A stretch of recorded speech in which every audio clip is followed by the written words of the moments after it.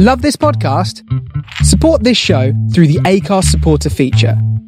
It's up to you how much you give, and there's no regular commitment.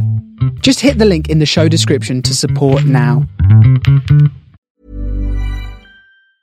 Hey, I'm Ryan Reynolds. Recently, I asked Mint Mobile's legal team if big wireless companies are allowed to raise prices due to inflation. They said yes. And then when I asked if raising prices technically violates those onerous two-year contracts, they said, "What the f*** are you talking about, you insane Hollywood ass?"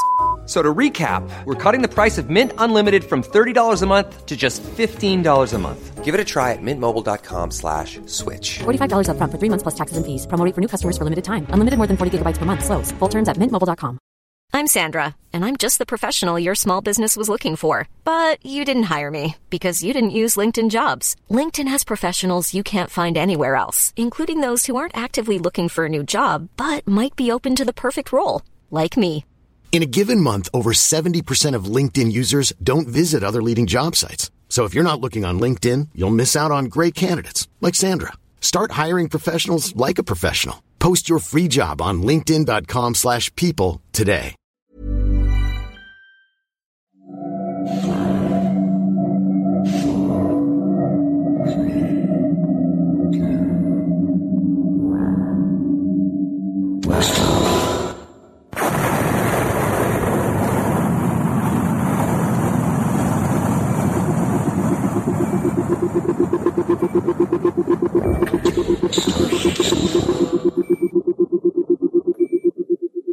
This is the Starship Sofa. Everybody, welcome, hello, and welcome to show 199. Go on! I am your host, Tony C. Smith.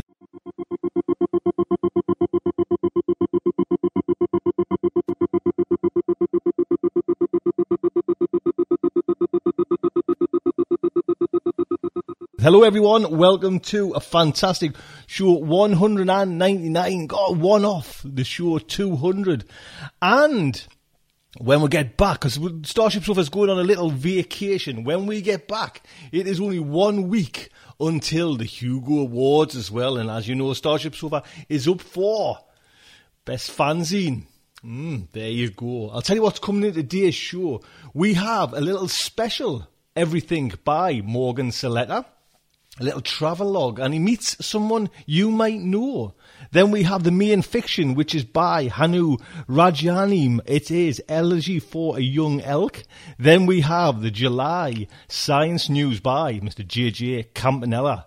And actually, at this second, and I'm recording this on the Thursday, which is a day late anyways, I've got the wrong science news off Jim, so hopefully I can get that all sorted out before we actually hit the road and get it on there.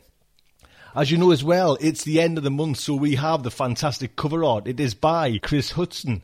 Just look at that. Fantastic. Chris, thank you so much. So yes, just before we get into today's show, we are going to be off the air, and it's now I'm not too sure how long, you know what I mean? I don't know, we'll come back. I'm away for 2 weeks, so we are away for 2 weeks. So, do we kind of miss for the 3 weeks on air or not? I'm not too sure. We'll just have to wait and see. We might have to get back and, you know, I missed the day's recording and then that's it. You know, it's gone and I'll just have to kind of wait till the following week. But we'll just wait and see. I'm not too sure. It could be either 2 weeks or 3 weeks. So I hope you can bear with us. If it is 3 weeks, then that is the Hugos have gone and passed and we'll either have been in there and won it or not. But who can tell? Last chance to vote is the 31st of July, I think, if you're, you know, eligible to vote for the Hugo Awards. So please pop over there and do your stuff. And think about the little girl, Starship Sofa.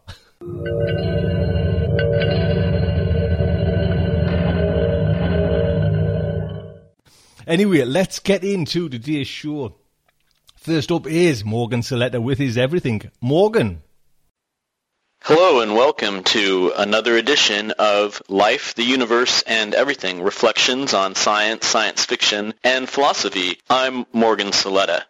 Now, some of you may have noticed that this installment is rather late, and it's going to be in a rather special format as well. I recently returned home to my hometown of San Francisco in the United States, and then went on to Chicago for a conference on the history of astronomy where I presented some of the research on the megalithic sites near Arles in France that I research.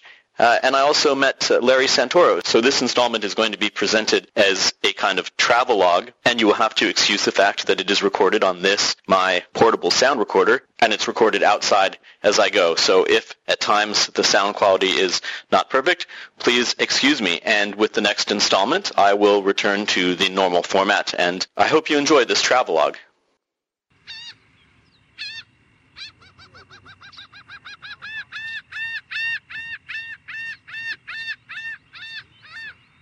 Hello out there. Here I am in my native San Francisco. It's a beautiful day, blue sky, and not a sign of the famous summer fog that caused Mark Twain famously to comment that the coldest winter he'd ever seen was a summer in San Francisco. True words, but I can't tell you how many times I've heard them. I'm standing at Land's End. It's a strip of parkland on the city's westernmost edge where crumbling cliffs covered in wind-sculptured cypress meet the pounding waves of the Pacific Ocean. From where I'm standing, there is not a sign that there is even a city here, except that there in the distance is the Golden Gate Bridge vaulting gracefully across the bay's entrance to the windswept hills of the Marin Headlands. It's a postcard-perfect view, and this is one of my favorite places in the city, a place where you can walk for 45 minutes along tree-lined paths with stunning ocean views and forget the stresses of city life. It's a place I've taken many friends and visitors to in the past, and one I come to every time I visit my hometown here in San Francisco. But this is life, the universe, and everything, so I'm here to talk about science fiction and things, right? Not send you an audio postcard of the Golden Gate Bridge. Most of you out there will have a pretty good idea of what San Francisco looks like. Who knows how many movies have been filmed here? And, of course, it also has its own literary history, from Jack London to the Beatnik and Armistead Maupin's Tales of the City. But it's also a city with a rich history in science fiction, both as a setting and a location for books and films, but also as a place, along with the Bay Area in general, that has been home at one time or another to some of science fiction's masters, from Philip K. Dick to Jack Vance and Ursula Le Guin. Indeed, Frank Herbert's primary career was working for the San Francisco Chronicle, although his home was primarily in the Pacific Northwest. He also spent quite a bit of time here. Ursula Le Guin, who was actually in the same Berkeley High graduating class as Philip K. Dick, grew up here across the bay in Berkeley, and Robert Heinlein lived about an hour south of here near Santa Cruz. But far more numerous than the science fiction authors who have called San Francisco home at one time or another are the science fiction works set in or with settings in San Francisco. Probably the first is Jules Verne's Around the World in 80 Days, in which San Francisco features as one of Phineas Fogg's stopovers. Jack London, who also lived in the area, set his apocalyptic novel The Scarlet Plague here. And Philip K. Dick's Do Androids Dream of Electric Sheep was set almost entirely in San Francisco, though the movie, Blade Runner, was switched to Los Angeles. William Gibson set significant parts of his Bridge trilogy here, particularly on and around the Bay Bridge, which he transforms in the works into a chaotic sort of squatter settlement and semi-autonomous zone. Not far from here, just north of the Golden Gate Bridge, is the Marin County Civic Center, designed by renowned architect Frank Lloyd Wright, and which science fiction fans may recognize as the Space Center in the movie Gattaca. Interestingly, it also served as a location for George Lucas's THX 1138, his first feature film, and indeed Lucas Ranch is also in Marin County. The list could go on and on, but I've brought you here to this beautiful spot with its view of rugged cliffs, forested parks, and the graceful towers of the Golden Gate Bridge for a special reason, because here, if you close your eyes, you can see them, the graceful forms of Federation starships as they come and go from Starfleet headquarters. There, in another reality, on the far side of the Golden Gate Bridge. Well, that's about it for now. I'm off to Chicago and Notre Dame University tomorrow. I'll be attending a conference there, but I'll be back with you as I take a tour of the Adler Planetarium in Chicago and meet up with someone you know and love, Starship Sofa's own Larry Santoro. I can't wait.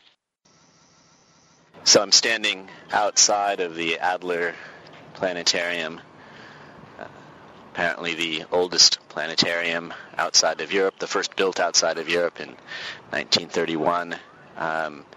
It's famous for its collection of astronomical instruments, telescopes, orolaries, which are sort of clocks with moving planets and tell time and months, astrolabes, scientific manuscripts, and as well as the planetarium itself.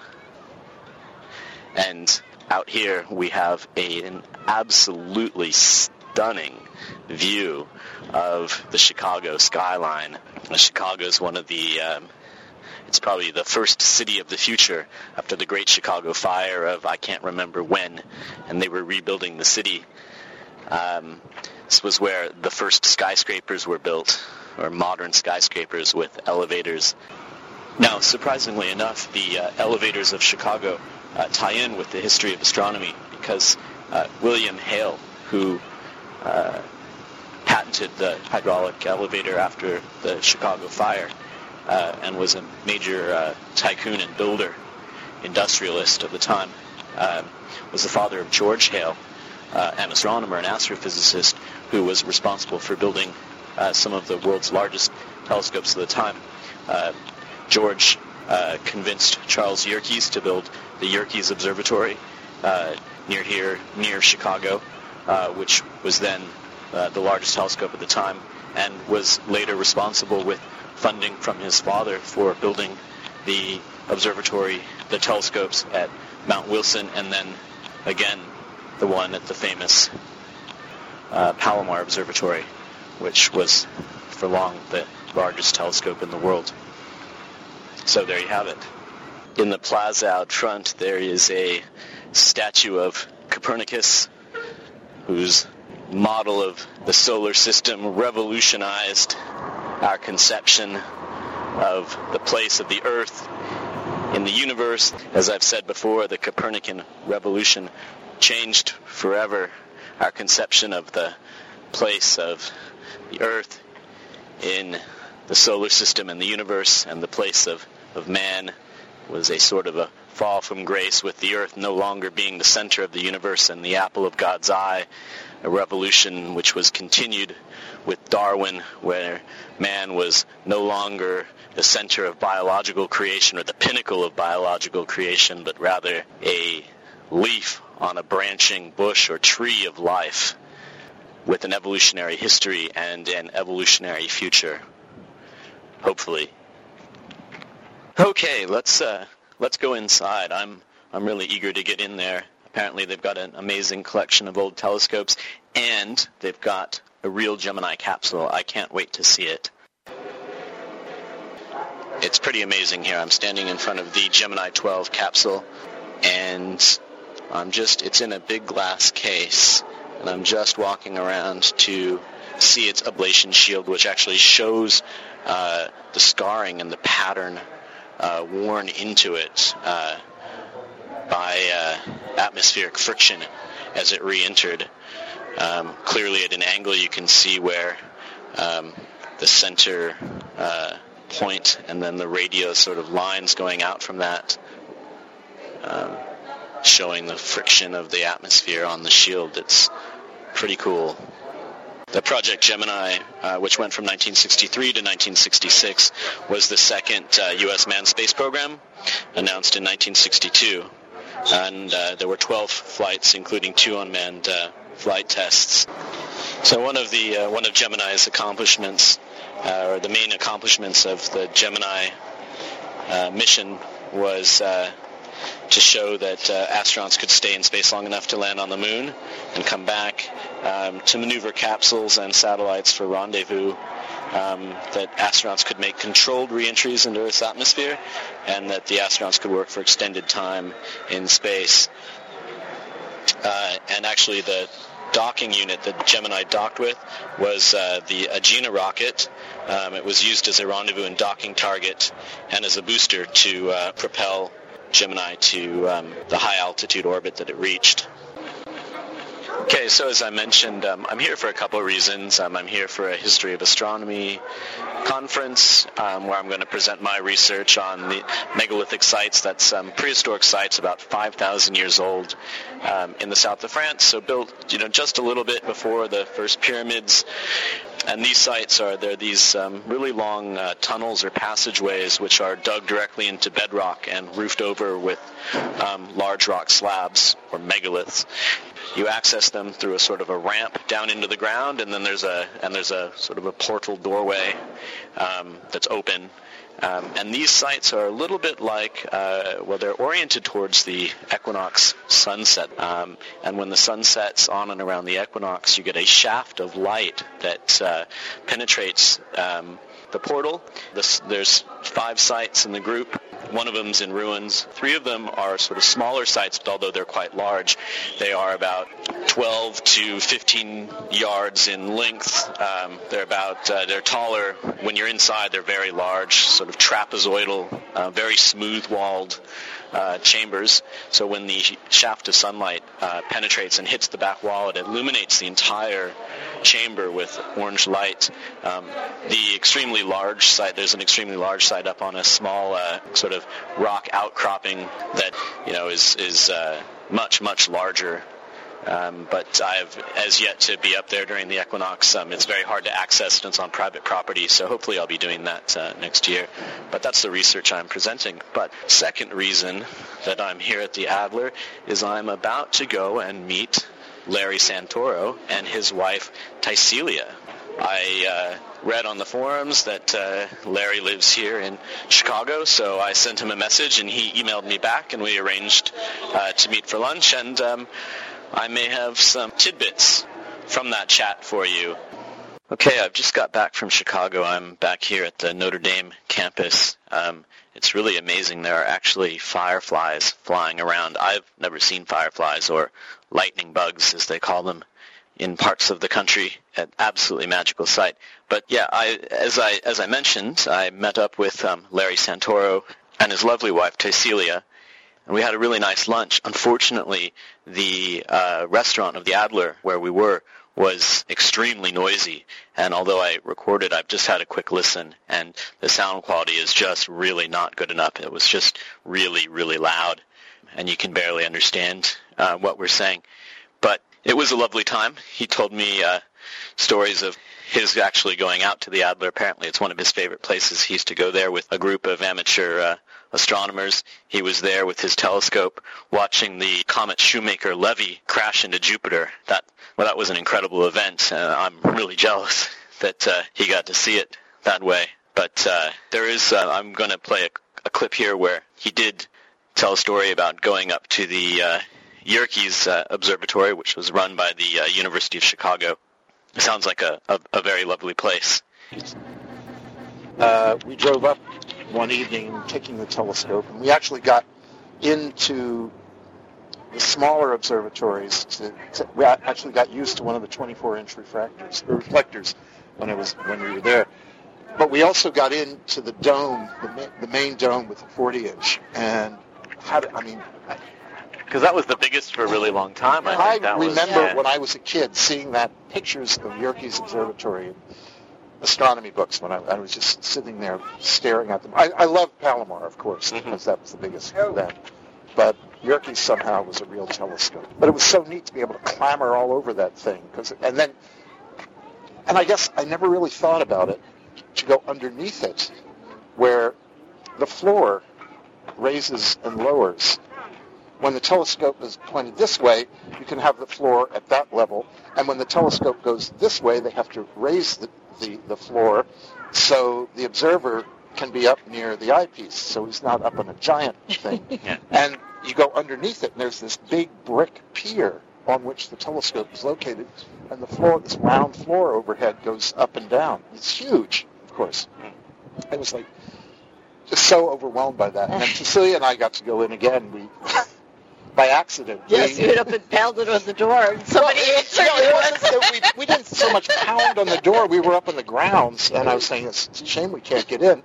And this guy came along, and I said, are you by any chance so-and-so? I have a science fiction writer friend who lives up near there, and she has friends there, and and it was in fact this guy, and he let us in. And so we got it was exciting to play around with it also. But it's got a lot of scopes up there, but that's mostly been deactivated now. Light pollution, I imagine. Yeah. And now, everything is done by robots, and and they have available. The University of Chicago has a South Pole observatory. Yeah, that they're doing a lot of their work. Yeah. In fact, when we were there, I don't know if it was the time you and I were there, if it was when I was up there earlier, we were talking to one of the guys that was there doing something in the basement in one of the labs, setting up some equipment that was going to the South Pole for their Yerkes. Yeah. It's so beautiful. Lake Geneva is just a gorgeous. I wanted to get up there. I mean, that was, when I thought, if I'd had more time, I could make it up there and see. It is beautiful. And it's a beautiful community. It's this little lake. It's a beautiful lake. And then you can take a boat ride in this old putter boat kind of thing. It's an old steamboat that used to take mail around to all the rich people that lived along the shore. The shore is just lined with these mansions that are from the turn of the century, the old century. And then you can see the dome of the observatory as you come around the lake. It's a long lake. It's a pretty good-sized lake. So once again, that was Larry Santoro, someone you all here at Starship Sofa know and love.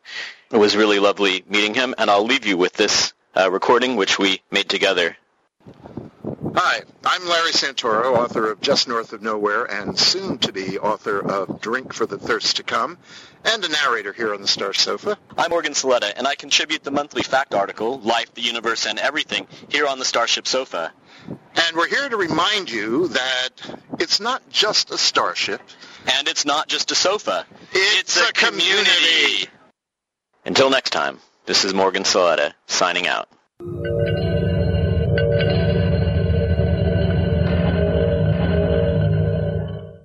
How cool is that? I've never even actually listened to that. I just came and I forgot all about it. And Morgan, that was fantastic. Thank you. And Larry, what can I say? Thank you so much. Next up is a main fiction, and it's by honestly one of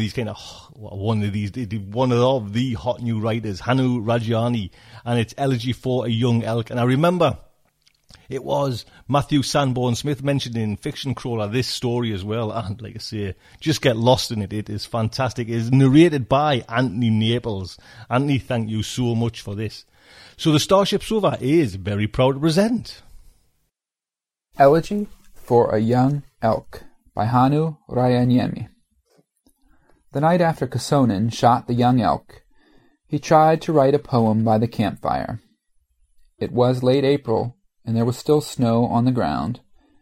He had already taken to sitting outside in the evening, on a log by the fire, in the small clearing where his cabin stood. Otso was more comfortable outside, and he preferred the bear's company to being alone. It snored loudly atop its pile of fir branches. A wet smell that had traces of elk shit drifted from its drying fur. He dug a soft-cover notebook and a pencil stub from his pocket. He leafed through it. Most of the pages were empty. Words had become slippery, harder to catch than elk, although not this one. Careless and young. An old elk would never have let a man and a bear so close. He scattered words on the first empty page, gripping the pencil hard. Antlers. Sapphire antlers. No good. Frozen flames. Tree roots. Forked destinies. There had to be words that captured the moment when the crossbow kicked against his shoulder, the meaty sound of the arrow's impact, but it was like trying to catch snowflakes in his palm. He could barely glimpse the crystal structure, and then they melted. He closed the notebook and almost threw it into the fire, but thought better of it and put it back into his pocket. No point in wasting good paper. Besides, his last toilet roll in the outhouse would run out soon. Kosonen is thinking about words again, Otso growled. Kosonen should drink more booze. Don't need words then, just sleep. Kosonen looked at the bear. You think you're smart, huh? He tapped his crossbow. Maybe it's you who should be shooting elk. Otso good at smelling. Kosonen at shooting. Both good at drinking. Otso yawned luxuriously, revealing rows of yellow teeth. Then it rolled to its side and let out a satisfied, heavy sigh. Otso will have more booze soon. Maybe the bear was right. Maybe a drink was all he needed. No point in being a poet. They had already written all the poems of the world up there in the sky. They probably had poetry gardens, or places where you could become words. But that was not the point.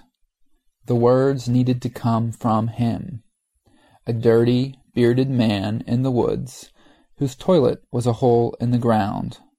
Bright words from dark matter. That's what poetry was about. When it worked. There were things to do. The squirrels had almost picked the lock the previous night, bloody things. The cellar door needed reinforcing. But that could wait until tomorrow. He was about to open a vodka bottle from Otso's secret stash in the snow when Marya came down from the sky as rain. The rain was sudden and cold, like a bucket of water poured over your head in the sauna. But the droplets did not touch the ground.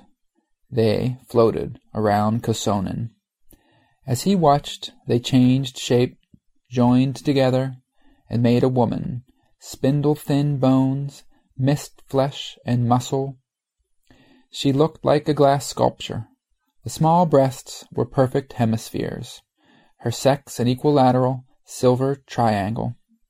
But the face was familiar, small nose, high cheekbones, a sharp-tongued mouth. Marya. Otso was up in an instant, by Kosonen's side. Bad smell, God smell, it growled. Otso bites. The rain woman looked at it curiously. Otso, Kosonen said sternly. He gripped the fur in the bear's rough neck tightly, feeling its huge muscles tense. Otso is Kosonen's friend. Listen to Kosonen. No time for biting, time for sleeping. Kosonen will speak to God. Then he set the vodka bottle in the snow right under its nose. Otso sniffed the bottle and scraped the half-melted snow with its forepaw. Otso goes, it finally said. Kosonen shouts if the god bites. Then Otso comes. It picked up the bottle in its mouth deftly and loped into the woods with a bear's loose, shuffling gait. Hi, the rain woman said. Hello, Kosonen said carefully. He wondered if she was real. The plague gods were crafty. One of them could have taken Marya's image from his mind. He looked at the unstrung crossbow and tried to judge the odds. A diamond goddess versus an out-of-shape woodland poet. Not good. Your dog does not like me very much, the Maria thing said. She sat down on Kosonen's log and swung its shimmering legs in the air, back and forth, just like Marya always did in the sauna. It had to be her, Kosonen decided, feeling something jagged in his throat. He coughed. Bear, not a dog. A dog would have barked. Otso just bites. Nothing personal. That's just its nature, paranoid and grumpy. Sounds like someone I used to know. I'm not paranoid. Kosonen hunched down and tried to get the fire going again. You learn to be careful in the woods. Marya looked around. I thought we gave you stayers more equipment. It looks a little primitive here.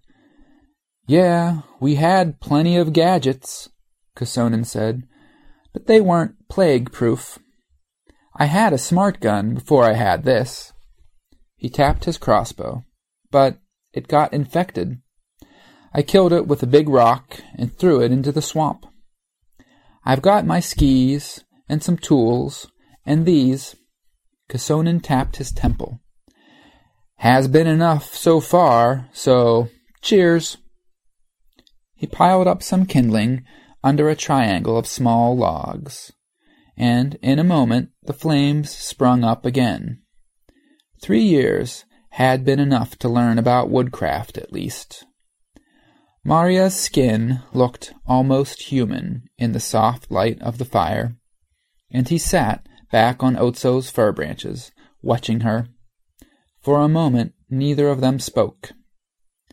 So, how are you these days? He asked. Keeping busy? Marya smiled. Your wife grew up. She's a big girl now. You don't want to know how big. So, you are not her, then?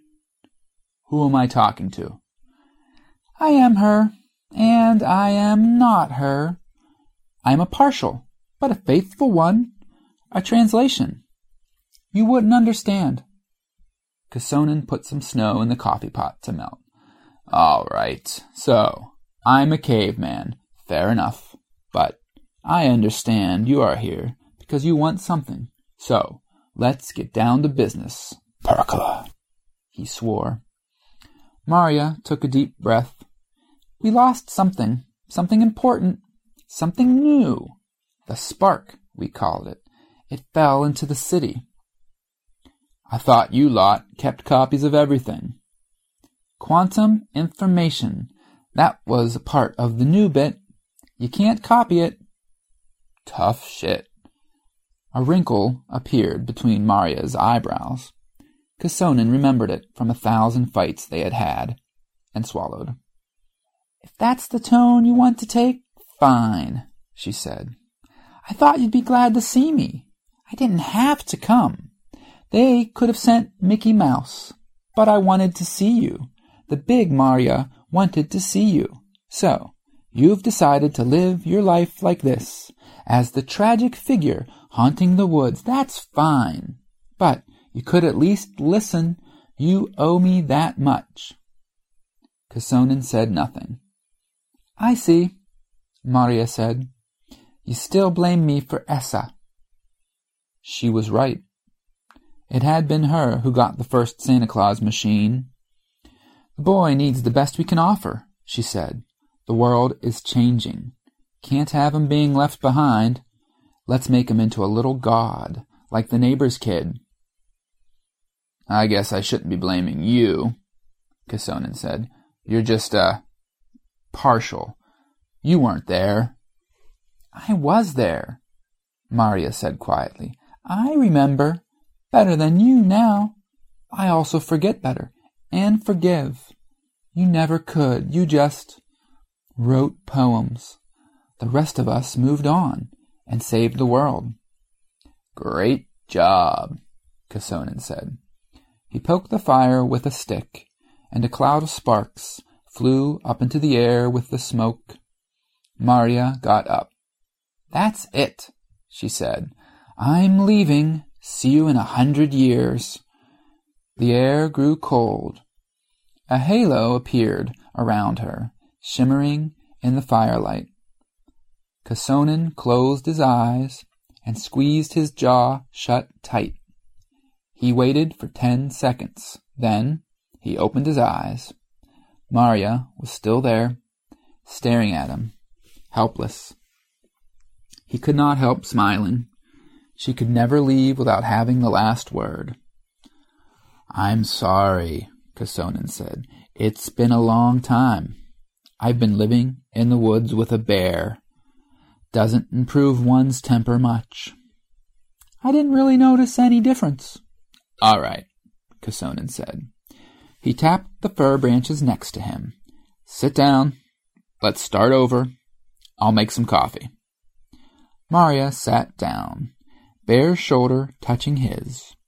She felt strangely warm, warmer than the fire almost. "The firewall won't let us into the city," she said. "We don't have anyone human enough, not anymore. There was some talk about making one, but the argument would last a century," she sighed. "We like to argue in the sky." Kosonen grinned. "I bet you fit right in." He checked for the wrinkle before continuing. "So, you need an errand boy." "We need help." Kosonen looked at the fire. The flames were dying now, licking at the blackened wood. There were always new colors in the embers, or maybe he just always forgot. He touched Marya's hand. It felt like a soap bubble, barely solid, but she did not pull it away. "All right," he said, "but just so you know, it's not just for old time's sake." "Anything we can give you?" "I'm cheap," Kosonen said. "I just want words." The sun sparkled on the Kantohanki, snow with a frozen surface strong enough to carry a man on skis and a bear. Kosonen breathed hard. Even going downhill, keeping pace with Otso, was not easy. But in weather like this, there was something glorious about skiing, sliding over the blue shadows of trees, almost without friction. The snow hissing underneath. I've sat still too long, he thought. Should have gone somewhere, just to go, not because someone asks. In the afternoon, when the sun was already going down, they reached the railroad. A bare gash through the forest, 2 metal tracks on a bed of gravel. Kosonen removed his skis and stuck them in the snow. "I'm sorry you can't come along," he told Otso, "but the city won't let you in." "Otso, not a city bear," the bear said. "Otso waits for Kosonen. Kosonen gets sky bug. Comes back, then we drink booze." He scratched the rough fur of its neck clumsily. The bear poked Kosonen in the stomach with its nose, so hard that he almost fell. Then it snorted, turned around, and shuffled into the woods. Kosonen watched until it vanished among the snow-covered trees. It took 3 painful attempts of sticking his fingers down his throat to get the nano-seed Marya had given him to come out. The gagging left a bitter taste in his mouth. Swallowing it had been the only way to protect the delicate thing from the plague. He wiped it in the snow, a transparent bauble, the size of a walnut, slippery and warm. It reminded him of the toys you could get from vending machines in supermarkets when he was a child, plastic spheres with something secret inside. He placed it on the rails carefully, wiped the remains of the vomit from his lips, and rinsed his mouth with water. Then he looked at it. Marya knew he would never read an instruction manual, so she had not given him one. "Make me a train," he said. Nothing happened. Maybe it can read my mind, he thought, and imagined a train, an old steam train, puffing along. Still nothing. Just a reflection from the darkening sky on the seed's clear surface. She always had to be subtle. Marya could never give a present without thinking about its meaning for days. Standing still let the spring-winter chill through his woof-pelt coat, and he hopped up and down, rubbing his hands together. With the motion came an idea. He frowned, staring at the seed, and took the notebook from his pocket. Maybe it was time to try out Maria's other gift, or advance payment, however you want to look at it. He had barely written the first lines when the words leaped in his mind like animals woken from slumber. He closed the book, cleared his throat, and spoke. These rails were worn thin by wheels that wrote down the name of each passenger in steel and miles, he said. It's a good thing the years ate our flesh too, made us thin and light, so the rails are strong enough to carry us still to the city in our train of glass and words. Doggerel, he thought, but it didn't matter. The joy of words filled his veins like vodka. Too bad it didn't work. The seed blurred. It exploded into a white-hot sphere. The waste heat washed across Kosonen's face. Glowing tentacles squirmed past him, sucking carbon and metal from the rails and trees. They danced like a welder's electric arcs, sketching lines and surfaces in the air. And suddenly the train was there. It was transparent, with paper-thin walls and delicate wheels, as if it had been blown from glass. Sketch of a cartoon steam engine with a single carriage, with spiderweb-like chairs inside, just the way he had imagined it. He climbed in, expecting the delicate structure to sway under his weight, but it felt rock solid. The nano-seed lay on the floor innocently, as if nothing had happened.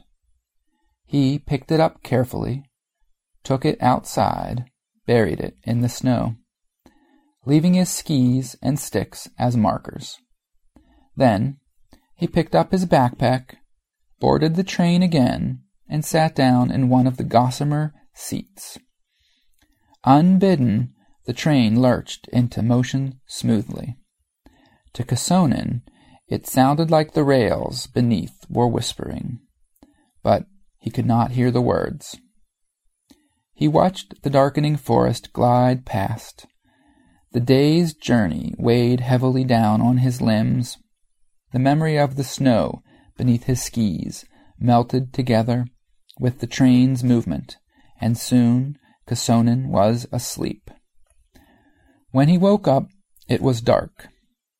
The amber light of the firewall glowed in the horizon like a thundercloud. The train had speeded up. The dark forest outside was a blur, and the whispering of the rails had become a quiet staccato song. Kosonen swallowed as the train covered the remaining distance in a matter of minutes. The firewall grew into a misty dome, glowing with yellowish light from within. The city was an indistinct silhouette beneath it. The buildings seemed to be in motion, like a giant's shadow puppets. Then it was a flaming curtain directly in front of the train, an impenetrable wall made from twilight and amber crossing the tracks. Kosonen gripped the delicate frame of his seat, knuckles white. "Slow down," he shouted, but the train did not hear. It crashed directly into the firewall with a bone-jarring impact. There was a burst of light, and then Kosonen was lifted from his seat. It was like drowning, except that he was floating in an infinite sea of amber light rather than water. Apart from the light, there was just emptiness. His skin tickled. It took him a moment to realize that he was not breathing. And then a stern voice spoke. "This is not a place for men," it said. "Closed. Forbidden. Go back." "I have a mission," said Kusonin. His voice had no echo in the light. "From your makers. They command you to let me in." He closed his eyes, and Maria's third gift floated in front of him. Not words, but a number. He had always been poor at memorizing things, but Maria's touch had been a pen with acid ink, burning it in his mind. He read off the endless digits one by one. "You may enter," said the firewall, "but only that which is human will leave."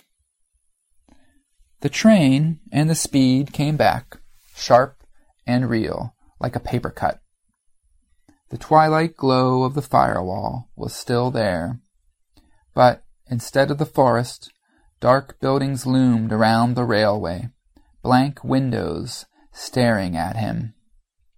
Kusonin's hands tickled. They were clean, as were his clothes. Every speck of dirt was gone. His felt was tender and red, like he had just been to the sauna. The train slowed down at last, coming to a stop in the dark mouth of the station, and Kusonin was in the city. The city was a forest of metal and concrete and metal that breathed and hummed. The air smelled of ozone. The facades of the buildings around the railway station square looked almost like he remembered them, only subtly wrong. From the corner of his eye, he could glimpse them moving, shifting in their sleep like stone-skinned animals. There were no signs of life, apart from a cluster of pigeons hopping back and forth on the stairs, looking at him. They had sapphire eyes. A bus stopped, full of faceless people who looked like crash test dummies, sitting unnaturally still. Kusonin decided not to get in and started to head across the square towards the main shopping street. He had to start the search for the spark somewhere. "It will glow," Maria had said. "You can't miss it." There was what looked like a car wreck in the parking lot. Lying on its side, hood crumpled like a discarded beer can, covered in white pigeon droppings. But when Kusonin walked past it, its engine roared and the hood popped open. A hissing bundle of tentacles snapped out, reaching for him. He managed to gain some speed before the car beast rolled onto its four wheels. There were narrow streets on the other side of the square, too narrow for it to follow. He ran, cold weight in his stomach, legs pumping. The crossbow beat painfully at his back in its strap, and he struggled to get it over his head. The beast passed him arrogantly and turned around. Then it came straight at him.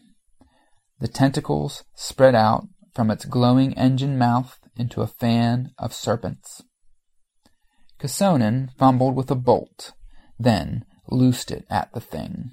The crossbow kicked, but the arrow glanced off its windshield. It seemed to confuse it enough for Kusonin to jump aside. He dove, hit the pavement with a painful thump, and rolled. "Somebody help! Perkala!" He swore with impotent rage, and got up, panting, just as the beast backed off slowly, engine growling. He smelled burning rubber mixed with ozone.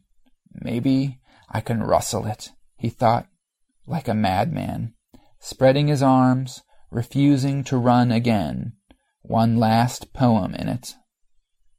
Something landed in front of the beast, wings fluttering, a pigeon.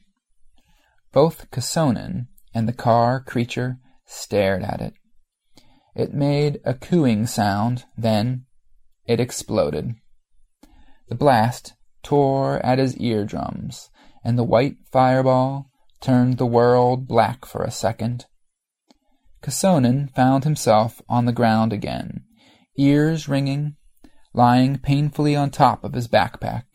The car beast was a burning wreck 10 meters away, twisted beyond all recognition. There was another pigeon next to him, picking at what looked like bits of metal. It lifted its head and looked at him, flames reflecting from the tiny sapphire eyes. Then it took flight, leaving a tiny white dropping behind. The main shopping street was empty. Casonin moved carefully, in case there were more of the car creatures around, staying close to narrow alleys and doorways. The firewall light was dimmer between the buildings, and strange lights danced in the windows. Casonin realized he was starving. He had not eaten since noon, and the journey and the fight had taken their toll.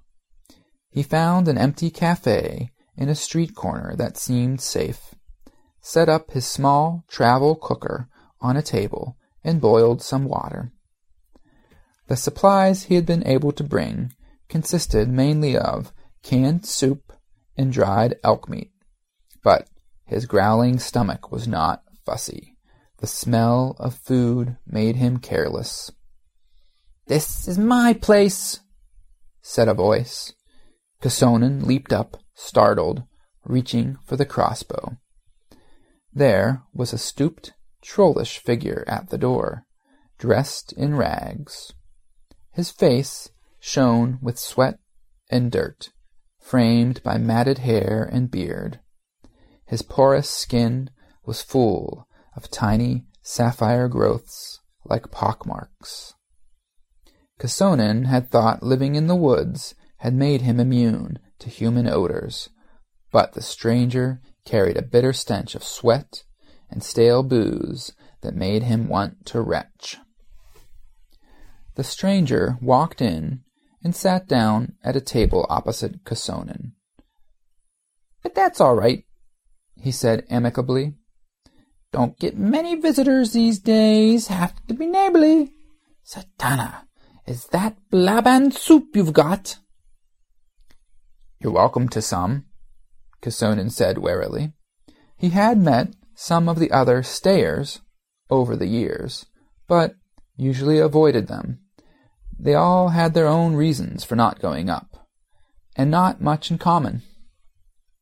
"Thanks, that's neighborly indeed. I'm Para, by the way." The troll held out his hand. Casonin shook it gingerly, feeling the strange, jagged things under Para's skin. It was like squeezing a glove filled with powdered glass. "Casonin, so, you live here?" "Oh, no, not here. Not in the center. I come here to steal from the buildings, but they've become really smart and stingy. Can't even find soup anymore. The Stockman department store almost ate me yesterday. It's not easy life here." Para shook his head. "But better than outside." Hey, I'm Ryan Reynolds. Recently, I asked Mint Mobile's legal team if big wireless companies are allowed to raise prices due to inflation. They said yes. And then when I asked if raising prices technically violates those onerous 2-year contracts, they said, "What the f*** are you talking about, you insane Hollywood ass?" So to recap, we're cutting the price of Mint Unlimited from $30 a month to just $15 a month. Give it a try at mintmobile.com/switch. $45 up front for 3 months plus taxes and fees. Promo rate for new customers for limited time. Unlimited more than 40 gigabytes per month. Slows full terms at mintmobile.com. Ready to pop the question? The jewelers at BlueNile.com have got sparkle down to a science with beautiful lab-grown diamonds worthy of your most brilliant moments. Their lab-grown diamonds are independently graded and guaranteed identical to natural diamonds. And they're ready to ship to your door. Go to BlueNile.com and use promo code LISTEN to get $50 off your purchase of $500 or more. That's code LISTEN at BlueNile.com for $50 off. BlueNile.com, code LISTEN. I'm Sandra, and I'm just the professional your small business was looking for. But you didn't hire me because you didn't use LinkedIn Jobs. LinkedIn has professionals you can't find anywhere else, including those who aren't actively looking for a new job, but might be open to the perfect role, like me. In a given month, over 70% of LinkedIn users don't visit other leading job sites. So if you're not looking on LinkedIn, you'll miss out on great candidates like Sandra. Start hiring professionals like a professional. Post your free job on linkedin.com/people today. There was a sly look in his eyes. "Are you staying because you want to?" wondered Kusonin, "or because the firewall won't let you out anymore?" "Not afraid of the plague gods, then?" he asked aloud. He passed Para one of the heated soup tins. The city stayer slurped it down with one gulp, smell of minestrone mingling with the other odors. "Oh, you don't have to be afraid of them any more. They're all dead." Kusonin looked at Para, startled. "How do you know?" "The pigeons told me." "The pigeons?" Para took something from the pocket of his ragged coat carefully. It was a pigeon. It had a sapphire beak and eyes, and a trace of blue in its feathers. It struggled in Para's grip, wings fluttering. "My little buddies," Para said. "I think you've already met them." "Yes," Kusonin said. "Did you send that one that blew up the car thing?" "You have to help a neighbor out, don't you?" "Don't mention it. The soup was good." "What did you say about the plague gods?" Para grinned, a gap-toothed grin. "When the gods got locked up here, they started fighting. Not enough power to go around, you see. So one of them had to be the top dog, like in Highlander. The pigeons show me pictures sometimes. Bloody stuff. Explosions. Nanites eating men. But finally they were all gone. Every last one. My playground now." "So, Essa is gone, too." Kusonin was surprised how sharp the feeling of loss was, even now. "Better like this," he swallowed. "Let's get the job done first. No time to mourn. Let's think about it when we get home. Write a poem about it. And tell Maria." "All right," Kusonin said. "I'm hunting too. Do you think your buddies could find it? Something that glows. If you help me, I'll give you all the soup I've got, and elk meat, and I'll bring more later. How does that sound?" "Pigeons can find anything," said Para, licking his lips. The pigeon man walked through the city labyrinth like his living room, accompanied by a cloud of the chimera birds. Every now and then one of them would land on his shoulder and touch his ear with its beak, as if to whisper.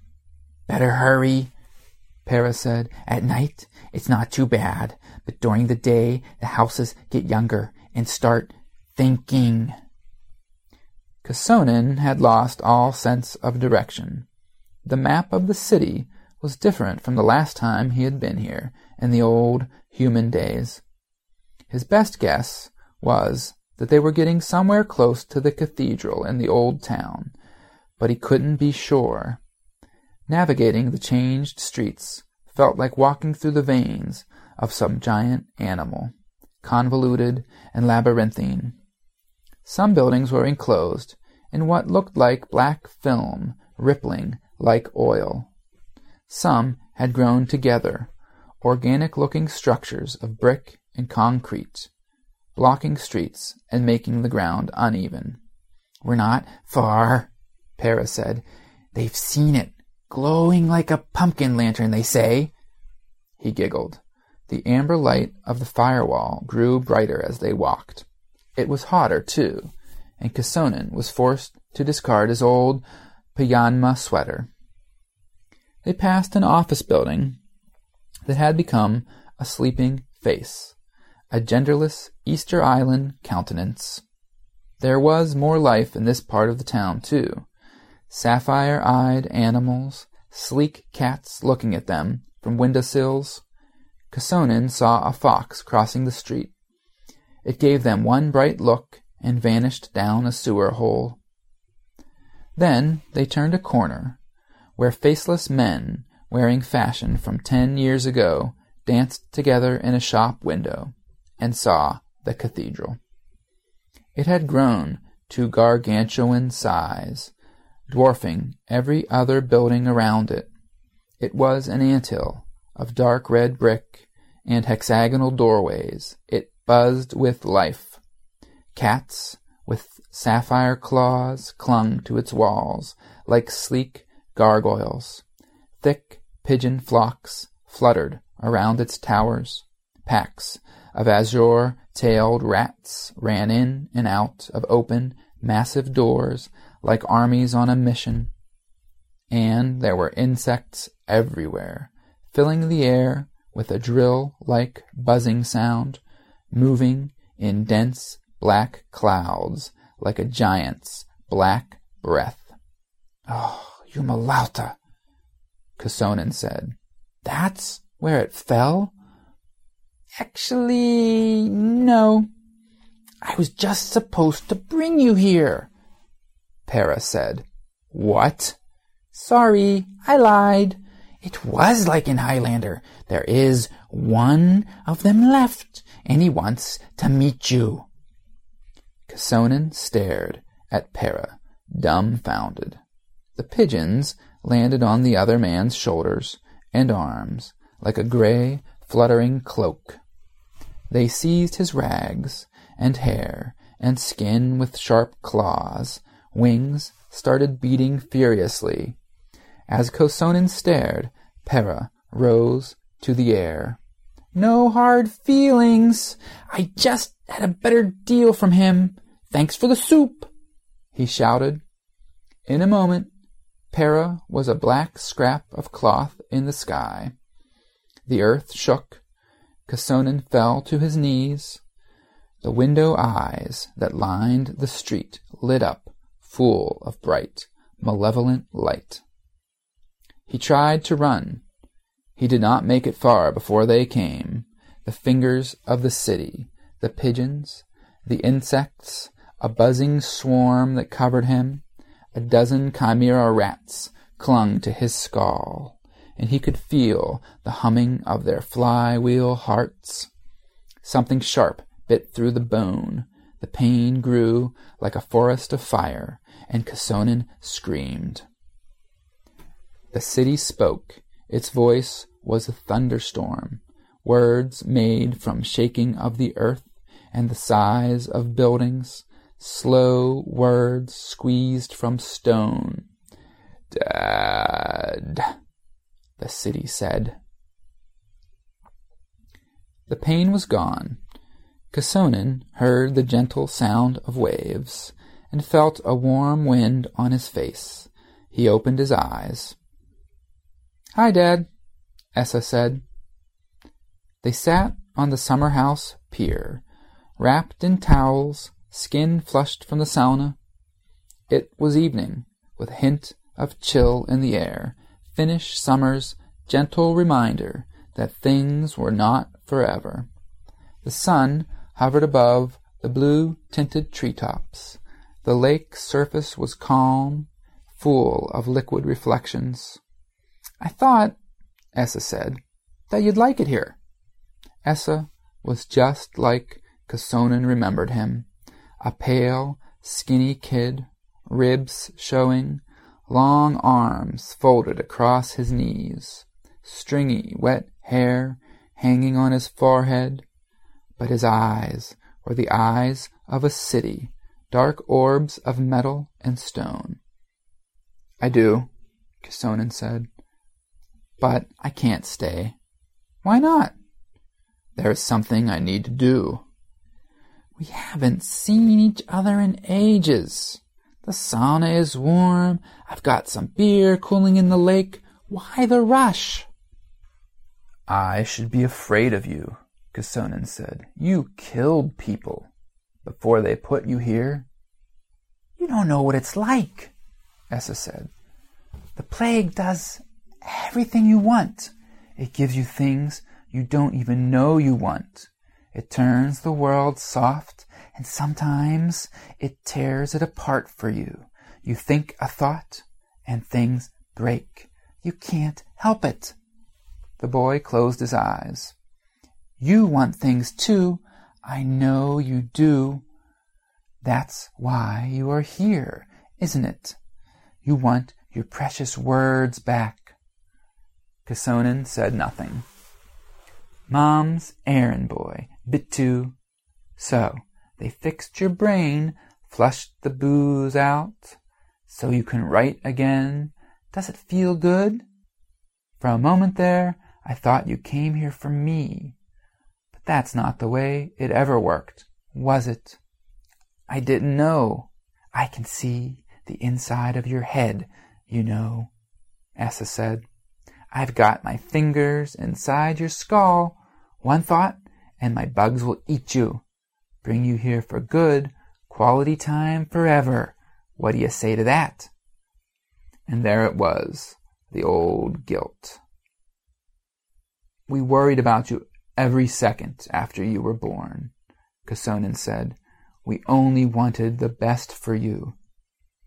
It had seemed so natural, how the boy played with his machine that made other machines, how things started changing shape when you thought at them, how Essa smiled when he showed Kisonin the talking starfish that the machine had made.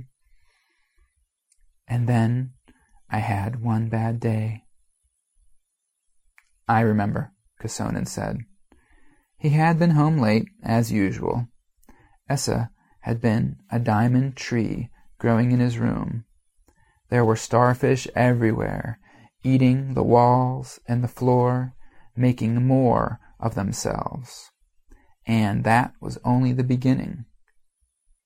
So, go ahead. Bring me here. It's your turn to make me into what you want. Or end it all. I deserve it. Essa laughed softly. And why would I do that to an old man? He sighed. You know, I'm old too now. Let me show you. He touched Kisonin's shoulder gently, and Kisonin was the city. His skin was stone and concrete, pores filled with the god plague. The streets and buildings were his face, changing and shifting with every thought and emotion. His nervous system was diamond and optic fiber. His hands were chimera animals. The firewall was all around him, in the sky and in the cold bedrock, insubstantial but adamantine, squeezing from every side, cutting off energy, making sure he could not think fast. But he could still dream, weave words and images into threads, make worlds out of the memories he had, and the memories of the smaller gods he had eaten to become the city. He sang his dreams in radio waves, not caring if the firewall let them through or not, louder and louder. Here, Asa said from far away, have a beer. Kisonin felt a chilly bottle in his hand and drank. The dream beer was strong and real. The malt taste brought him back. He took a deep breath, letting the fake summer evening wash away the city. Is that why you brought me here, to show me that? He asked. Well, no, Essa said, laughing. His stone eyes looked young suddenly. I just wanted you to meet my girlfriend. The quantum girl had golden hair and eyes of light. She wore many faces at once, like a Hindu goddess. She walked to the pier with dainty steps. Essa's Summerland showed its cracks around her. There were fracture lines in her skin, with otherworldly colors peeking out. "This is Sada," Essa said. She looked at Kosonen and spoke, a bubble of words, a superposition, all possible greetings at once.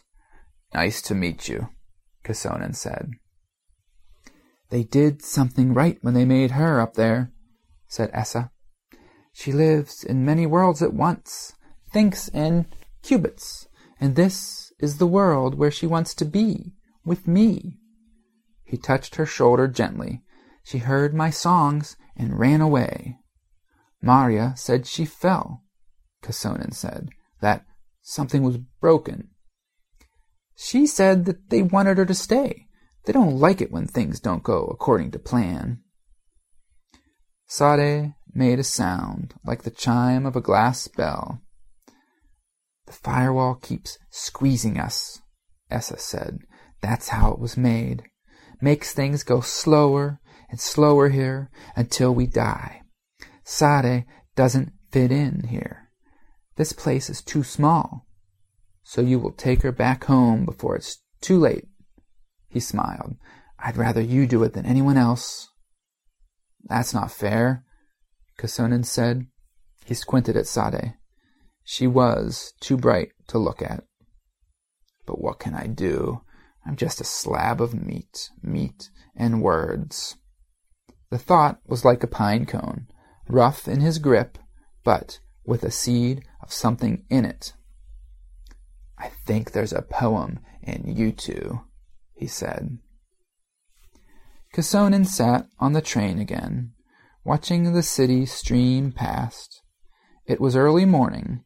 The sunrise gave the city new hues, purple shadows and gold ember colors. Fatigue pulsed in his temples. His body ached. The words of a poem weighed down on his mind. Above the dome of the firewall, he could see a giant diamond starfish, a drone of the sky people watching like an outstretched hand. "They came to see what happened," he thought. "They'll find out." This time he embraced the firewall like a friend, and its tingling brightness washed over him, and deep within the stern-voiced watchman came again. It said nothing this time, but he could feel its presence, scrutinizing, seeking things that did not belong in the outside world. Kosonen gave it everything. The first moment he knew he had put something real on paper. The disappointment when he realized that a poet was not much in a small country. Piles of cheaply printed copies of his first collection gathering dust in little bookshops. The jealousy he had felt when Maria had given birth to Essa. What a pale shadow of that giving birth to words was. The tracks of the elk in the snow, and the look in its eyes when it died. He felt the watchman step aside, satisfied. Then he was through. The train emerged into the real, undiluted dawn.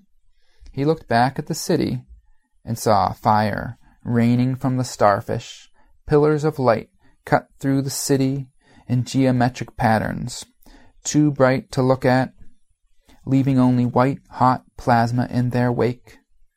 Kosonen closed his eyes and held on to the poem as the city burned. Kosonen planted the nano-seed in the woods. He dug a deep hole in the half-frozen peat with his bare hands, under an old stump. He sat down, took off his cap, dug out his notebook, and started reading. The pencil-scrawled words glowed bright in his mind, and after a while he didn't need to look at them any more. The poem rose from the words like a titanic creature from an ocean, first showing just a small extremity, but then soaring upwards in a spray of glossolalia, mountain-like. It was a stream of hissing words and phonemes, an endless spell that tore at his throat. And with it came the quantum information from the microtubules of his neurons, where the bright-eyed girl now lived, and jagged impulses from synapses where his son was hiding. The poem swelled into a roar. He continued until his voice was a hiss. Only the nanoseed could hear, but that was enough. Something stirred under the peat. When the poem finally ended, it was evening. Casonin opened his eyes. The first thing he saw were the sapphire antlers sparkling in the last rays of the sun. 2 young elk looked at him. One was smaller, more delicate, and its large brown eyes held a hint of sunlight. The other was young and skinny, but wore its budding antlers with pride. It held Casonin's gaze, and in its eyes he saw shadows of the city, or reflections in a summer lake, perhaps. They turned around and ran into the woods, silent, fleet-footed, and free. Casonin was opening the cellar door when the rain came back. It was barely a shower this time. The droplets formed Maria's face in the air. For a moment he thought he saw her wink. Then the rain became a mist and was gone. He propped the door open. The squirrels stared at him from the trees curiously. "All yours, gentlemen," Casonin said. "Should be enough for next winter. I don't need it any more." Otso and Casonin left at noon, heading north. Casonin's skis slid along easily in the thinning snow. The bear pulled a sledge, loaded with equipment. When they were well away from the cabin, it stopped to sniff at a fresh trail. "Elk," it growled. "Otso is hungry. Casonin shoot an elk. Need meat for the journey. Casonin did not bring enough booze." Casonin shook his head. "I think I'm going to learn to fish," he said.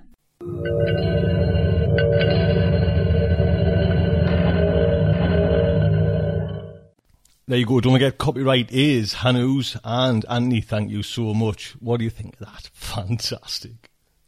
So we get on to science news, and like I say, at this second, I haven't got Jim's recording. So Jim, let's see if you're there. Greetings and felicitations, ladies and gentlemen, and welcome to this July 2011 Science News Update. I'm your host for this evening of purely wondrous adulteration and exhortatious hedonism, Jim Campanella. To mix a metaphor immediately, let's get this puppy rolling. My allusion a second ago to adulteration was more than just a bit of me being silly. The first 3 stories of the night are all related to each other because they involve cheating, lying, and yes, even being adulterous. Apparently in the last month there has been a perfect storm of research looking at infidelity and honesty. Or dishonesty, as the case may be. Have you ever met a guy and immediately distrusted him because of his looks? I'm not talking about race here or lack of sartorial resources, so to speak, or even the fact that he may be, less than scrupulous with his hygiene. I'm talking just looking at a man's face and feeling more than a bit uneasy about trusting him. Well, according to Dr. Michael Hasselhoon at the University of Wisconsin, some men simply have untrustworthy faces. He published this result in this month's issue of the Proceedings of the Royal Society. According to his statistical analysis, men with wide faces more often deceived partners in negotiations, lacked marital fidelity, and cheated in money-making games more than thin-faced men did. Men with wide faces had a heightened feeling of personal power, and this feeling apparently encouraged their unethical deeds. The authors propose that certain physical traits have evolved as signals of male dominance and aggression, including wide faces. So it kind of makes sense that certain physical features can predict things like unprincipled behavior. The authors add that broad-faced women show no penchant for lying and cheating, just men. And I kind of go along with this result. For a long time I've had a theory which I call the somatophysiognomy theory of behavior, which, by the way, has absolutely no support whatsoever except for my own kind of demented observations. In my personal experience, I've found that people with similar physical and facial features often seem to have similar personalities. In short, people who look alike will often act alike, even if genetically unrelated. I know from a scientific standpoint that makes no sense whatsoever without any evidence to back it up, but I've seen it again and again. I'm just curious whether listeners think that is completely off the wall or whether they've experienced anything similar in their lives. Anyway, the second cheating story of the night is not about humans, but about birds. Dr. Wolfgang Forstmeier of the Max Planck Institute for Ornithology has been studying captive zebra finches and their behavior for years, and he just published some of his results in the Proceedings of the National Academy on female infidelity among the supposedly monogamous finches. Apparently for years it's bothered scientists that you often see female infidelity in species that supposedly mate for life. Males cheat because it's to their advantage to spread their genes around as much as possible in a population. And that means that male philandering leads to more offspring the following spring. But females have no reason to cheat. No matter how many males they dally with, they'll have the same number of offspring. In fact, it may be a bad thing for females to cheat because it can lead to such things as extra childcare duties because the ill-treated, cuckolded male bird is slacking off on his parenting. One theory has suggested that females cheat not because they have any advantage in cheating, but because, just like males, they inherit the same cheating genes. So female cheating may just be a side effect of the enormous benefit males derive from spreading their seed as widely as possible. And this theory goes back about 24 years, and it's been tested very little since it was proposed that long ago. Because Forstmeier has a huge number of animals to examine in close detail in a controlled space, he was finally able to examine the hypothesis that has been floating around for a couple of decades. Forstmeier and his colleagues filmed and monitored paternity for 5 generations of birds, a total of 800 males and 754 females. The researchers switched many of the chicks from their original nests and determined that nature, not nurture, was influencing at least the finch sexual behavior. And the scientists painstakingly documented who mated with or rebuffed whom. It's reported that Forstmeier himself watched about 1,000 finch courtships on video. About this, he said, quote, "It never really got boring." His co-author, Katrin Martin, watched about 3,000 to 4,000 courtships and had a similar response. I'm just curious if these are available on YouTube. At any rate, the conclusion is strong support for genetics having control of female infidelity, again, at least in finches. It's still possible that there are other explanations. For example, it may be that female cheating is beneficial to both sexes. I mean, think about it for a second. If there is a cheating gene, then why not a fidelity gene? If females have a fidelity gene, then it could be selected in males. And if it was selected in males, it would actually hurt the species if males stopped their extracurricular activities by reining in their philandering. Having the infidelity be on both sides, male and female, and the fidelity as well, balances out the genetic outcomes. Our third cheating story answers the following question. Okay, fine, so finches cheat on each other, and that's genetic. Is it genetic in humans as well? And what advantage would the human female get from cheating on her husband? Behavioral scientist Dr. Brooke Scelza of UCLA tried to answer this question in this month's issue of the Journal of Biology Letters, and the paper is entitled Female Choice and Extra-Pair Paternity in a Traditional Human Population. Basically, the paper asked the question, what advantage does a woman have to cheat on her husband? Certainly, as in the finches, it does not increase the number of children. Scelza found that among African herders known as the Himba, adulterous encounters reported by married women account for 17% of the women's offspring. Now, the one advantage appears to be that the Himba women who stray have more children who survive into adulthood than those who stay faithful. Now, what is even more interesting is that almost all these women are in arranged marriages. Women in these arranged loveless marriages sought affairs to escape parental authority and control reproductive decisions, Scelza suggests. Apparently also, Himba men leave home for long periods. They know about this unfaithfulness, and they tolerate their adulterous wives because additional children provide valuable labor to the tribe. This is Schelse's view, at least. The paper also notes that there are no cases of children being produced through extramarital affairs in what Schelse calls, quote, love match marriages, unquote. That is, pairs of people who were not in arranged marriages but actually loved each other to start with. The rate of so-called extra-pair paternity is higher in the Himba than has been recorded in any small-scale society on the face of the earth at the moment. Okay, this entire line of stories is getting depressing. Let's look at something completely different. For the last 40 years or so, geneticists have thought that they had it pretty much figured out how genes work and proteins are coded from those genes.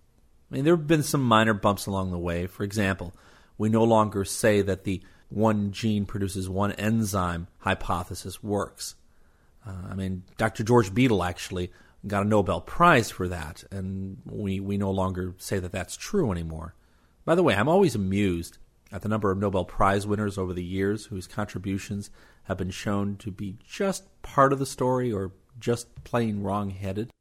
At any rate, we believed Beadle's hypothesis for several decades, and then found out differently when it turned out that the messenger RNA that got coded from a gene could be chopped up in a variety of ways to give you different proteins. So that meant one gene could produce several different enzymes. That was a bit of a monkey wrench, but it was completely understandable and reproducible. In fact, it's been an important discovery because it explains how the genome of about 25,000 human genes can produce so many more proteins. Now we have a whole new monkey wrench being thrown at us, and this is a serious one because scientists are terrified of all the potential complications. In short, what we thought we understood, we may not understand at all, and the process of protein translation may be a bigger black box than we ever suspected. So what am I referring to? University of Rochester scientists, Drs. Yi-Tao Yu and John Karajolich, have published a paper in the prestigious journal Nature this month explaining why what we think we know about genetics may be wrong. The paper is entitled Converting Nonsense Codons into Sense Codons by Targeted Pseudouridylation. For those of you who do not remember, the central dogma of genetics goes something like this. DNA stores all the information of the cell. Messenger RNA is transcribed and coded from the genes in the DNA. That messenger RNA is then translated at a structure called a ribosome into protein sequences. And finally, it's the protein in many forms that actually controls and regulates what goes on in the cell. That's the pathway of the information, from the DNA to the RNA to the protein. When proteins are being translated from messenger RNA, that process of translation is stopped by one of three triplet codes that have the base uridine in them. These are called stop codons. What you and Karajolich found is that if you replace the uridine in the stop codon with a rare RNA base called pseudouridine, then you do not get a stop. In other words, the protein-making machinery runs right through the stop sign and into the sequence territory, which it's not supposed to use to make further protein. You might just think of this as kind of silly and not very important, but it's not just a kind of run-of-the-mill molecular traffic violation, if you want to call it that. It results in an entirely different protein than the one encoded by DNA. And this is a clear violation of the central dogma that I just described. The enzymes that copy DNA to RNA and vice versa can't tell the difference between the uridine and the pseudouridine, but that subtle chemical tweak, as one author suggests, is akin to writing a letter in a hard-to-read font, like a Byzantine font, and it gives an entirely different meaning for the ribosome as it translates. There are two reasons that this traffic snafu might lead to a major finding. First, there are 61 codon triplets that we know of that code regularly in all DNA on the face of the earth, whether you're an E. coli or a palm tree or a Peruvian anteater. 61 codons. That's it. As far as we know, it doesn't change in any organism anywhere. This is how we're all related. It is a universal code. Now, when pseudouridine is added into the mix instead of uridine, And by the way, it is a naturally occurring base in mRNA. This is not something that you don't see. You actually create new codon triplets.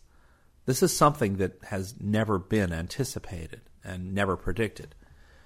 Remarkably, pseudouridylated nonsense codons code for specific amino acids and not the ones that scientists would have predicted. Specifically, pseudo-AA and pseudo-AG code for serine and threonine, whereas the triplet pseudo-GA codes for tyrosine and phenylalanine. Those are 4 major amino acids.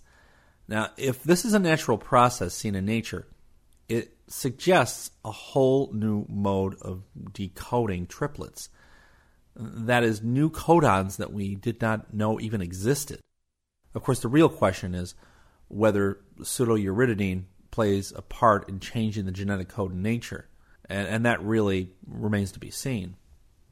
If it turns out that this is a natural phenomenon and not just a weird lab thing, it may mean that we do not understand ribosomes or the process of translation as well as we did. The other reason that this is so important is that it provides potential treatment for genetic diseases that are presently untreatable, which have mutant stop codons in the middle of genes. Ewan Karajolich's technique might be used to fix genetic errors. Introducing stop sign busting pseudouridine into an RNA may one day help people with rare genetic diseases in which one of their genes contains an early stop codon. This may all sound a bit abstruse to the layman, but in terms of molecular biology and genetics, it may represent a real step forward, a quantum leap. Okay, let's go on to something entirely different. I'm sure you've all read speculative fiction or seen bad SF movies where an alien has an amazing ability to interfere with some sort of detection device and somehow throw off its searchers from the scent of it. Well, that is in some part the realm of fiction, but there's at least one animal on the face of the earth which has the ability to block sonar. No, not sonar from ships or submarines, but sonar from bats of all things. The tiger moth is the only animal in nature known to defend itself by jamming the sonar of its predators, that is, bats. Dr. Alan Corcoran and his colleagues from Wake Forest University studied the abilities of these moths in this month's Journal of Experimental Biology. Corcoran analyzed the three-dimensional flight paths and echolocation behavior of big brown bats attacking tiger moths in a flight room over 7 consecutive nights to determine the acoustic mechanism of the sonar jamming defense. In the past, the literature has proposed 3 different mechanisms for how this jamming might work. First, something they call the phantom echo hypothesis. And this states that bats misinterpret moth clicks as echoes. Second, the ranging interference hypothesis, which states that moth clicks degrade the bat's precision in determining target distance. And 3, the masking hypothesis, which states that moth clicks actually mask the moth echoes entirely and make them temporarily invisible, a little like a stealth airplane. The authors took bats and moths and examined them again over a series of nights to determine which theory may be the correct one. On nights 1 and 2 of the experiment, the bats appeared startled by the clicks. However, on nights 3 through 7, the bats frequently missed their prey by a distance of 15 to 20 centimeters. This supports the ranging interference hypothesis. 3-dimensional simulations show that the bats did not avoid phantom targets, and the bats' ability to track clicking prey contradicted the predictions of the masking hypothesis. So the moths were not just invisible to the bats. They could be detected. The scientists observed also that the moth clicks forced the bats to reverse their typical pattern of echolocation emissions during attack, even while bats continued the pursuit of the moths. That change in their response further hindered the bats' ability to track their prey. So it appears that the ranging interference hypothesis is the correct one, and that the moths are simply throwing off the senses of the bats so that they're no longer accurate. This may have Department of Defense uses in the future to protect ships and airplanes. Okay, onward and upward. With the ending of Harry Potter this month and the finale movie, I feel like I should make some passing reference to the boy wizard. The next story is only vaguely related to Harry, but I can stretch things for once. I'm sure that you remember that through much of the series, Harry used the Cloak of Invisibility, one of those deathly hallows, to good effect to help hide himself and his friends and protect themselves. Well, imagine that Harry had a cloak that didn't just hide him in space, as the invisibility cloak did, but in time. Voldemort would have been even more scared of Harry than he was. Imagine being able to temporarily hide an event in time. Dr. Matti Friedman and his co-authors at Cornell University report at the Cornell Online Science Archive the first experimental demonstration of what you might call temporal cloaking. The team was able to temporarily tear a hole in a beam of light, and events that occurred during that brief period of time remained unseen, as did the hole itself. In the past, invisibility cloaks hid objects from view by bending light around them. Just like water flows around a rock in a river, light curves around a cloak and then rejoins perfectly on the other side, and it leaves no trace of that detour. A time cloak conceals an event by changing light's speed, not its direction. With the speed of light being a maximum of about 300 million meters per second, this trick works only when light travels slower than it would travel through a vacuum. For example, when it moves through a fiber optic cable. The Cornell team, by the way, has not actually published their results yet. They've only reported them at Cornell's online depot of information for its faculty, which has a minimum of information. However, there is enough info there to know that they manipulated light in a fiber optic cable using something called a time lens. A time lens is a silicon device originally developed to speed up data transfer. Some of the light passing through this lens speeds up and some of it slows down. The waves divide like the Red Sea being parted, creating a gap of darkness. And a second lens farther along the cable then stitches the light back together so that it arrives at its destination intact, with no record of the hole or anything that happened during this brief window of opportunity. Mind you that no one is going to be using this very soon to cloak a tank or anything. The hole they created lasted for about 15 trillionths of a second, long enough to conceal pulses of light created inside the cloak. They suggested that the longer the optic cable used, the longer the time gap would become, in theory at least. They also stated that the longest gap they could theoretically manage was a bit more than a microsecond. Longer than that, and imperfections in the technique would grow large enough to reveal the presence of the gap, and invisibility would become, well, pointless. Previously, scientists thought that you could only make a time cloak with exotic metamaterials and an invisibility cloak thrown into the mix. The imperfect Cornell cloak, which is not made of metamaterials, may be useful for signal processing. It could, in theory, interrupt one data stream and allow another to be processed, and then reconstitute the original stream for a detector that would be unaware of the interruption. Larger time gaps on everyday scales, though, are pretty unlikely. Even with a theoretically perfect metamaterial cloak, the authors estimate that a mere 8-minute time gap would require a device the size of the solar system. All right, let's finish out the night with two final stories that are updates on previous stories that we've discussed in the past. First, you may remember from at least a year ago, if not longer, we had a story discussing the viral plague that seems to be hitting Tasmanian devils down under. It causes a fatal infectious cancer and is making major inroads in wiping out the species. Doctors Stephen Schuster and Webb Miller of Penn State University have published in the latest issue of the Proceedings of the National Academy that they now have 2 new complete sets of Tasmanian devil genetic blueprints. These genomes hold some good news and some bad news for the devils. The bad news is that the marsupial's genetic diversity is among the lowest known for any species. You may remember that genetic diversity is the differences in the genome over an entire species, and low genetic diversity is a bad thing for beating a plague like the Tasmanian devils are facing. However, the good news is that the devil's low diversity has a long history and may not be a reason for as much concern as was once thought. Schuster says, quote, "This low genetic diversity does not mean the species is doomed. If you maintain the entire diversity, this can be a viable species," unquote. The two Tasmanian devils that were sequenced were named Cedric and Spirit. Cedric was one of the few devils whose immune system could fight off the infectious cancer, which started in a single long-dead devil and has since swept over more than half the island. As part of the efforts to study the disease, Cedric survived 2 attempts to infect him with the disease purposely, but he finally succumbed to the 3rd strain. Spirit was already infected with 5 tumors and dying when she was captured.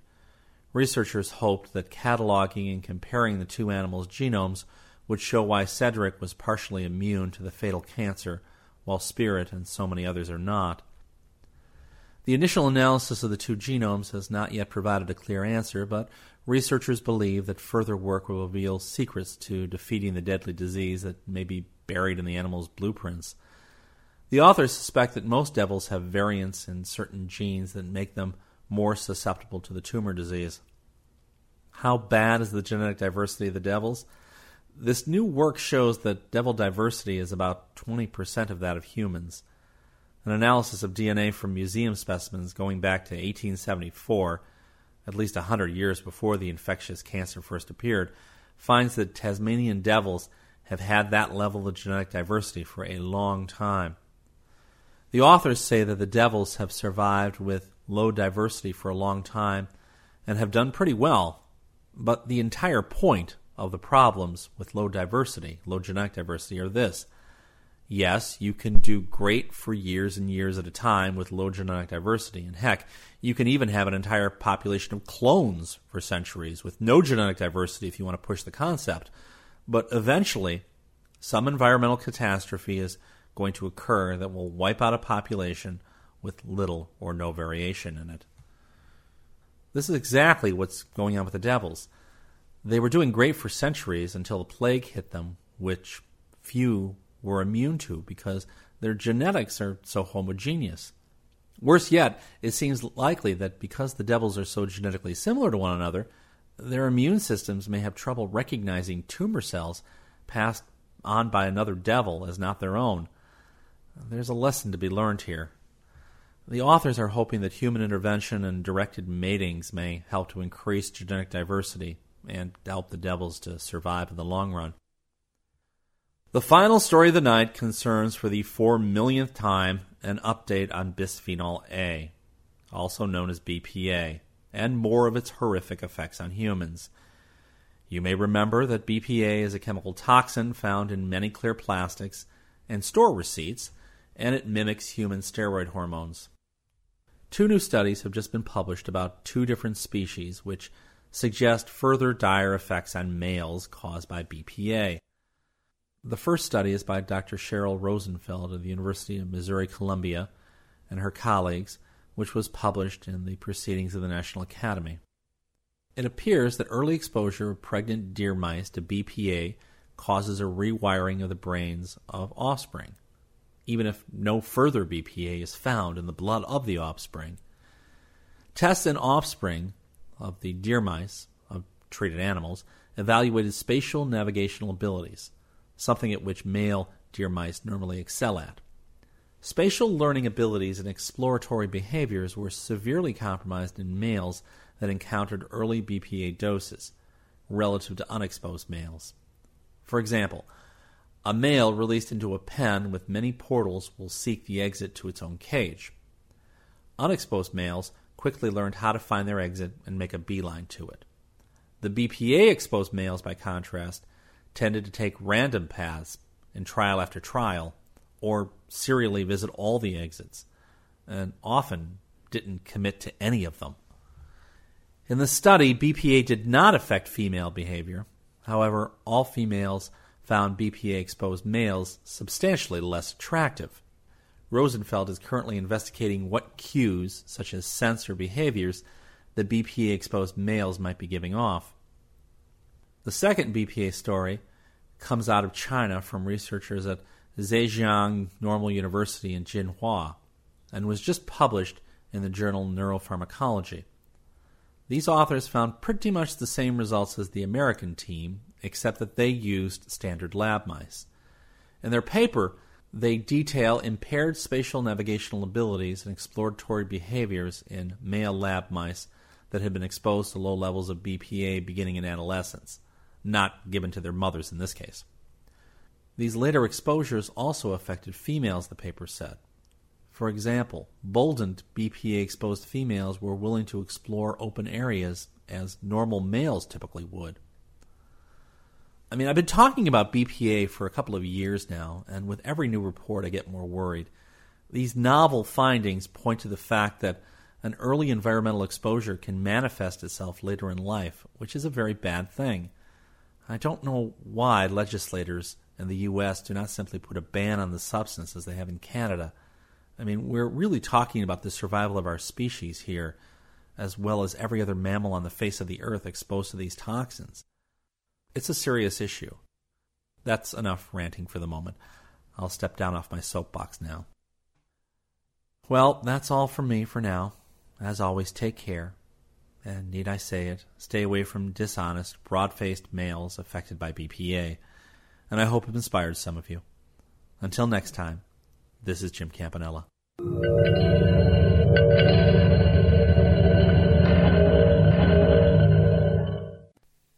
I see. I knew it'd all work out in the end. Jim, thank you so much.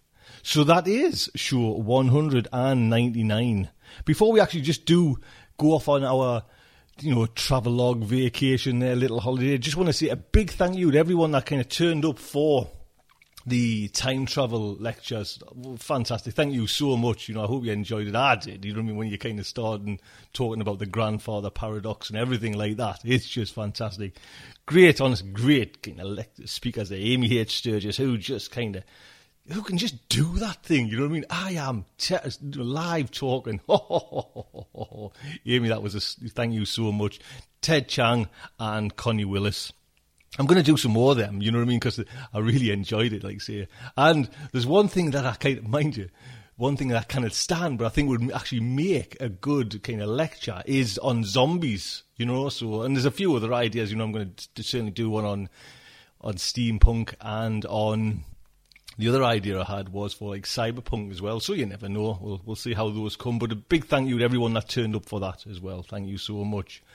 So, that is it. We are off now. So, we will close down the boosters and float off into the sunset for a few weeks. Have a good time if you're going on holiday. Again, thank you so much for kind of sticking with Starships over and listening to her for a while. Do you know what I mean? That is really appreciated. Let's just fingers crossed for the Hugo Award. You never know. Until we get back, I would just like to say good night from me.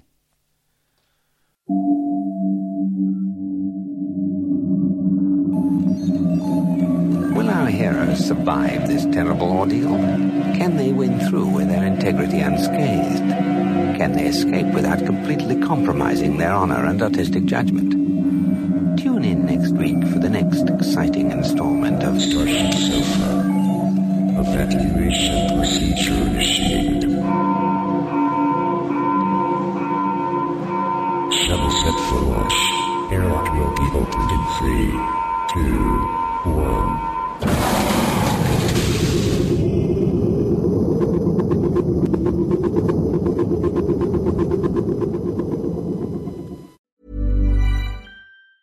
Hi, I'm Daniel, founder of Pretty Litter. Did you know cats tend to hide symptoms of sickness and pain? I learned this the hard way after losing my cat, Gingy. So I created Pretty Litter, a health monitoring litter that helps detect early signs of illness by changing colors, saving you money and potentially your cat's life. Pretty Litter is veterinarian developed, and it's the easiest way to keep tabs on your fur baby's health right at home. Go to prettylitter.com and use code ACAST for 20% off your first order and a free cat toy. Terms and conditions apply. See site for details. Even when we're on a budget, we still deserve nice things.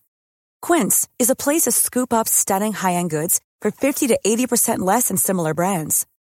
They have buttery soft cashmere sweaters starting at $50, luxurious Italian leather bags, and so much more. Plus, Quince only works with factories that use safe, ethical, and responsible manufacturing. Get the high-end goods you'll love without the high price tag with Quince. Go to quince.com/style for free shipping and 365-day returns.